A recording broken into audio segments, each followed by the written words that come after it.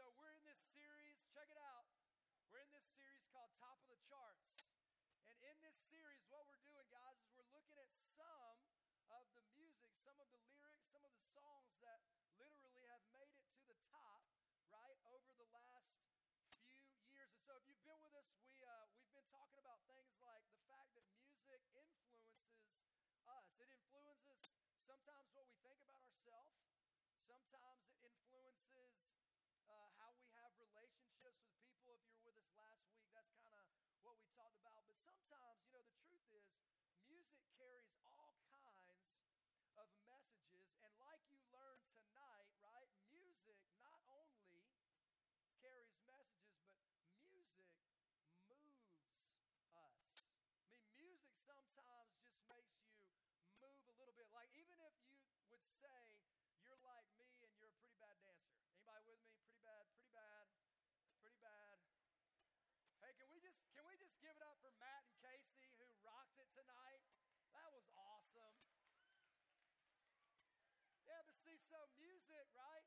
Music moves us. Music makes us move. And so sometimes I wonder, what if, right? What if that certain song came over the radio and there was just this secret, hidden camera type thing that just, man, that song that just makes you move, right?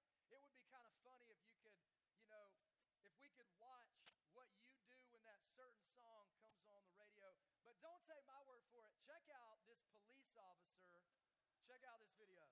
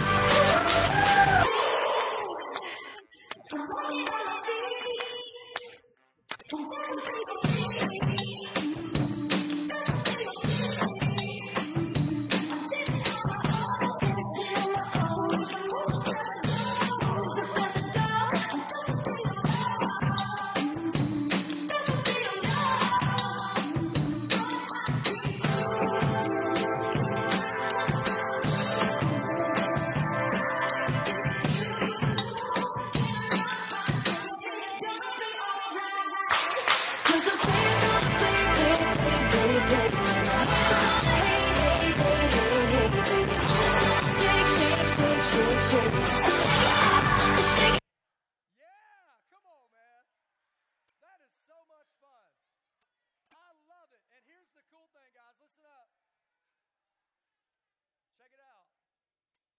He didn't know that was being filmed, right? But it got him on the Today Show. I mean, there's like over 42 million views of this little video because, man, he was just getting after it. Because music, right?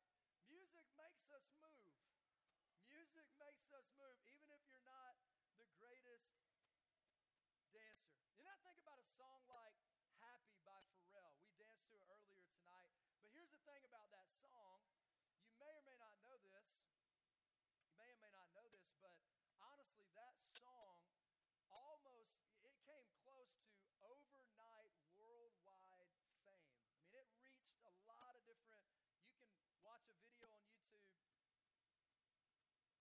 You can watch a video on YouTube and you can see 17 different, 17 countries, 23 cities where people danced to this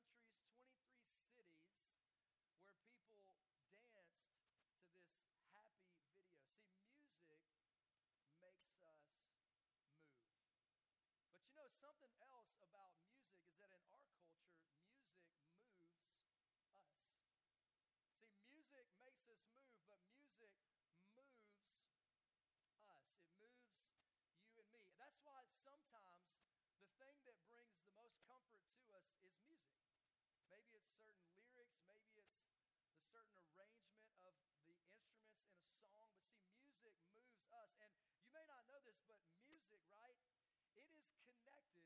I want to prove this. Check this out. I want to tell you these things for a second. Blues, for example, if you like blues music, and here's the thing. Let me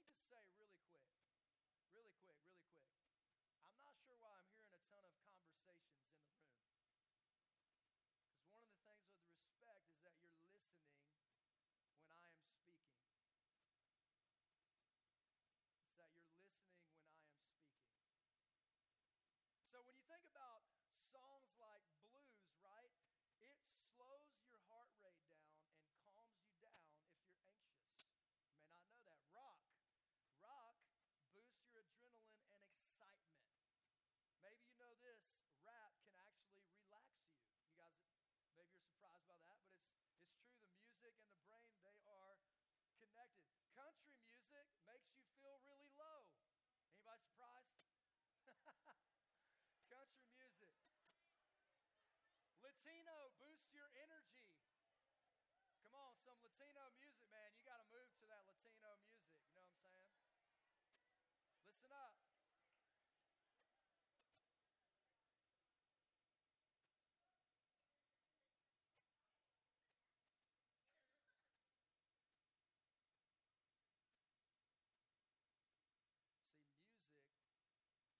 See, music moves us. Music moves us. See, a lot of times when I talk to some of you and I ask you, man, what was your favorite part of M12? A lot of times what you bring up is you bring up the music. You bring up the times when there's worship music happening, and it's because music influences us. See, it influences our mood. We bring our emotions into music, right? Music sometimes is our go-to for happiness. I mean, sometimes when we're down, sometimes when we're bummed, music is what we go to. See, you've done that. You've had a bad day at school. You've gotten home, man. You've put on your buds, your beats, go into your room and blare the music. And then it just kind of seems like you can, for a moment, in a sense, you can kind of forget about what maybe happened during the day. See, music moves you and it moves me. But the thing about music that's interesting, right, is that if you're not careful, you can put expectations on music that it can't fulfill. What I want to do tonight is I want to talk about a Bible story about a young man who tried to place his happiness in different things, right? We're in Luke chapter 15, and if you have a Bible, it's page 1048. And if not, that's okay. And here's what's happening is Jesus is telling a story. Jesus is telling a story. And what Jesus is doing is he's telling a story that the Bible refers to as a parable. What a parable is it is a story to illustrate something bigger. And the something bigger that Jesus is trying to illustrate to the listeners, to you, if you're listening tonight, is that he's trying to illustrate the Father's love. He's trying to illustrate how much God really and truly does love you and love me. And so he tells the story about these two sons. And so if you want to read with me, you can, but if not, it's going to be on the screen. Verse 11, it says this, Jesus continued, there was a man who had two sons. The younger one said to his father, Father, give me my share of the estate. And so he divided his property between them. Now let's pause for a second and let's think about what is happening in the story. So two sons, one older, one younger. The younger son goes to the dad and basically says, Dad, the inheritance that you've been saving up for me, I want to go ahead and get it now. And so here's what he's basically telling his dad. It's bigger, it's more intense than slapping his dad in the face. He's basically telling his dad he doesn't really care to be in the family anymore. And that he would rather have the money because he wants to get out. And so sure enough, the Bible says it like this, verse number 13. Not long after that, the younger son got together all he had, all of his belongings. He set off for a distant country, and there he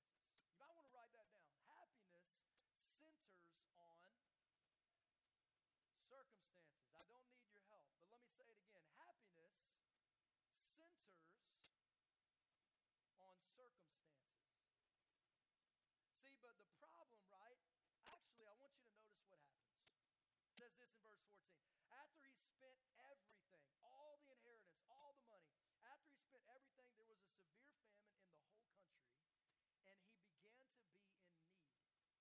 So he went and hired himself out to a citizen of that country who sent him to his fields to feed the pigs. He longed to fill his stomach with the pods that the pigs were eating, but no one gave him anything. See, so this guy is, man, he is at the lowest of the low, right? He is struggling. He's wishing he could just eat what the pigs are eating. I mean, that's the lowest of low. And then did you catch that last part of the sentence there? No one gave him anything. He couldn't even get the food that the pigs were eating. I mean, that's intense. See, in the driving point up into this point of the story, right, is this truth that his happiness didn't last. Because his money didn't last, and the fun didn't last, and his stuff didn't last.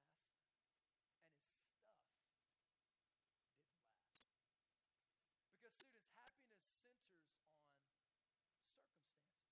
And in the moment, he was living it up. He was going crazy, having a great time. But then, when he spent all of the money that he had, suddenly he had nothing. You know, and music is interesting. Music is interesting because the messages that music is trying to communicate are messages that are just not necessarily true. I'm going to throw up some lyrics from this song, Happy by Pharrell, and I just want to talk about them for a second. This first line, clap along if you feel like a room without a roof. And here's what that means. I don't need you to clap. I need you to listen. The bottom line is, right, what he is communicating to us is imagine this room with no roof. In other words, a life with no limits. That happiness is a life with no rules, no limits. Then he gets to the next one. He says, clap along if you know what happiness is for you. In other words, the path to happiness is different for everyone. What makes me happy is what makes me happy. But hey, what makes you happy is what makes you happy. I'll do what I want to do, you do what you want to do. And then he says this, he says, clap along if you know that happiness is the truth. In other words, everything in life centers on happy. Being happy. I mean, how many times have you heard this? And this is such a statement that is said to us, and it's not the best statement. People will say, oh yeah, man, well, as long as it makes you happy. Hey, you know what? Yeah, it doesn't matter. As long as you are happy. And then he says this, he says, clap along if you feel like that's what you want to do. In other words, that's all that matters. All that matters is that you're happy and that I'm happy. And in the process, if people get hurt along the way, if we do something really dumb along the way, it's all good. But see, students, happiness centers on circumstances. And at one point, right, the son loved his life and he was living it up, but that ended and it put him in a place where he wanted to be equal with animals. That was the high life for him in the story. And ultimately what the son longed for, right, was something that was not based on circumstances. Something that was not based on whether things were going really good or things were going really bad. Something that was not changeable. And ultimately, that is what we want too. See, we want something that doesn't change. We want something that doesn't shift. We want something that is permanent. See, we have the same challenges, and we may not be trying to spend thousands and thousands of dollars on wild living like the son in the story, but there are things that we base happiness around, and we think that ultimately, hey man, maybe if I'm really good at sports, then I'll be really, really happy. If I'm like the best on the team. Then I talked to a high school student just last night, and he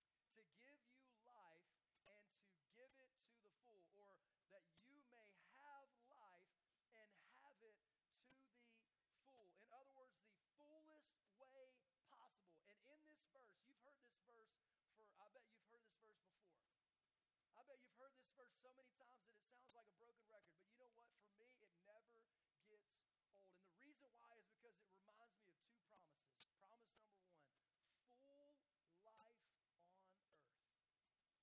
See, Jesus in this statement promises you and he promises me full life on earth. And here's what I mean by that. That does not mean that everything in this life on this earth is going to go the way we want it to. It does not mean that we will not have challenges. It does not mean that there won't be tough times and situations and things that we don't want, ultimately that we don't want. But what it does mean is that we can center our life around a God whose love never changes for us. We can center our life around a God who sent his one and only Son, Jesus Christ, to give his life in replacement of yours, to go to the cross, to have nails driven into his hands and feet so that you could have full life on earth. And then he promises a second thing in this statement. He promises us full life in heaven. And ladies, I want you to listen, because if you're not, you're going to miss it. He promises us full life in heaven. In other words, that the ultimate gift, when Jesus came and when Jesus died on the cross, the ultimate gift was this. It was eternal life with him. That you and I could actually go to a place, right, where there would be no more pain, where there would be no more suffering, where there would be no more tears, where there would be no more sadness, where there would be no more depression, where there would be no more divorced families, where there would be no more, you name it. See, Jesus came and died and sacrificed his life so that we could ultimately live eternally in heaven. And students, the truth is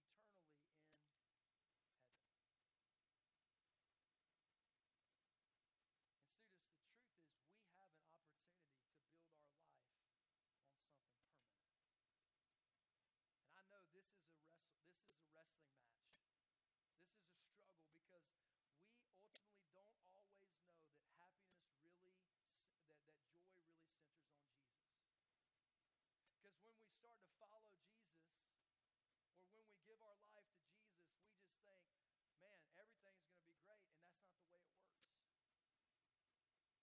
and that's not the way it works. But I can promise you this, he'll never stop loving you. He'll never leave you. He'll never forsake you. He'll never make you feel alone. He's always with you. And there's nothing more important, I would say, to build your life on than to build it on Jesus.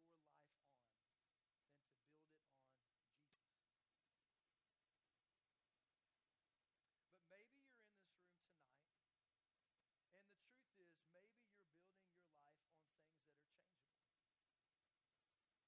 Maybe you're a lot like the son in the story. Now, you haven't gotten an inheritance and spent it all. Man, you're going this direction and that direction, thinking that this is going to fulfill you and that's going to fulfill you. And what you're finding is that maybe for a little while it does. Maybe for a little while it works. Maybe it makes you feel good. You're happy, you're great, but eventually it leaves you empty.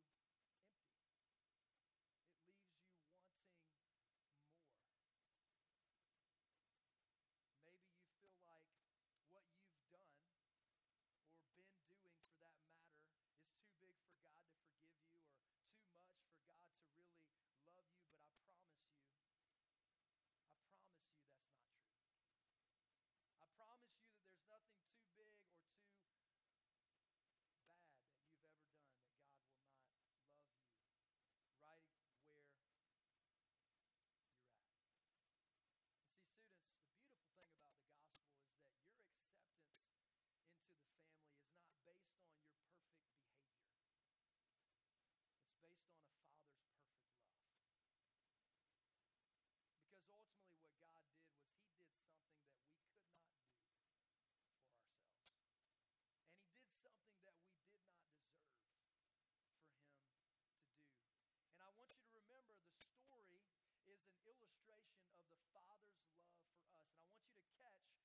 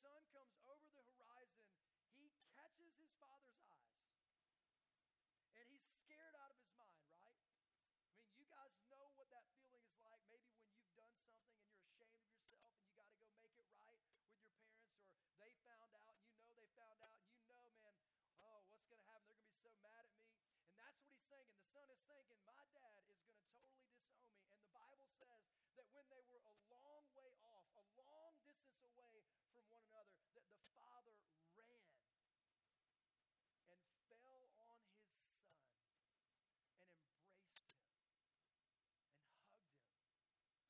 And then it says this, the father said to his servants, quick, bring out the best robe and put it on him. Put the ring on his finger and sandals on his feet. Bring the fattened calf. Kill the biggest one and kill it. Let's have a feast and celebrate, for this son of mine was dead and is alive again. He was lost and now he has been found. And they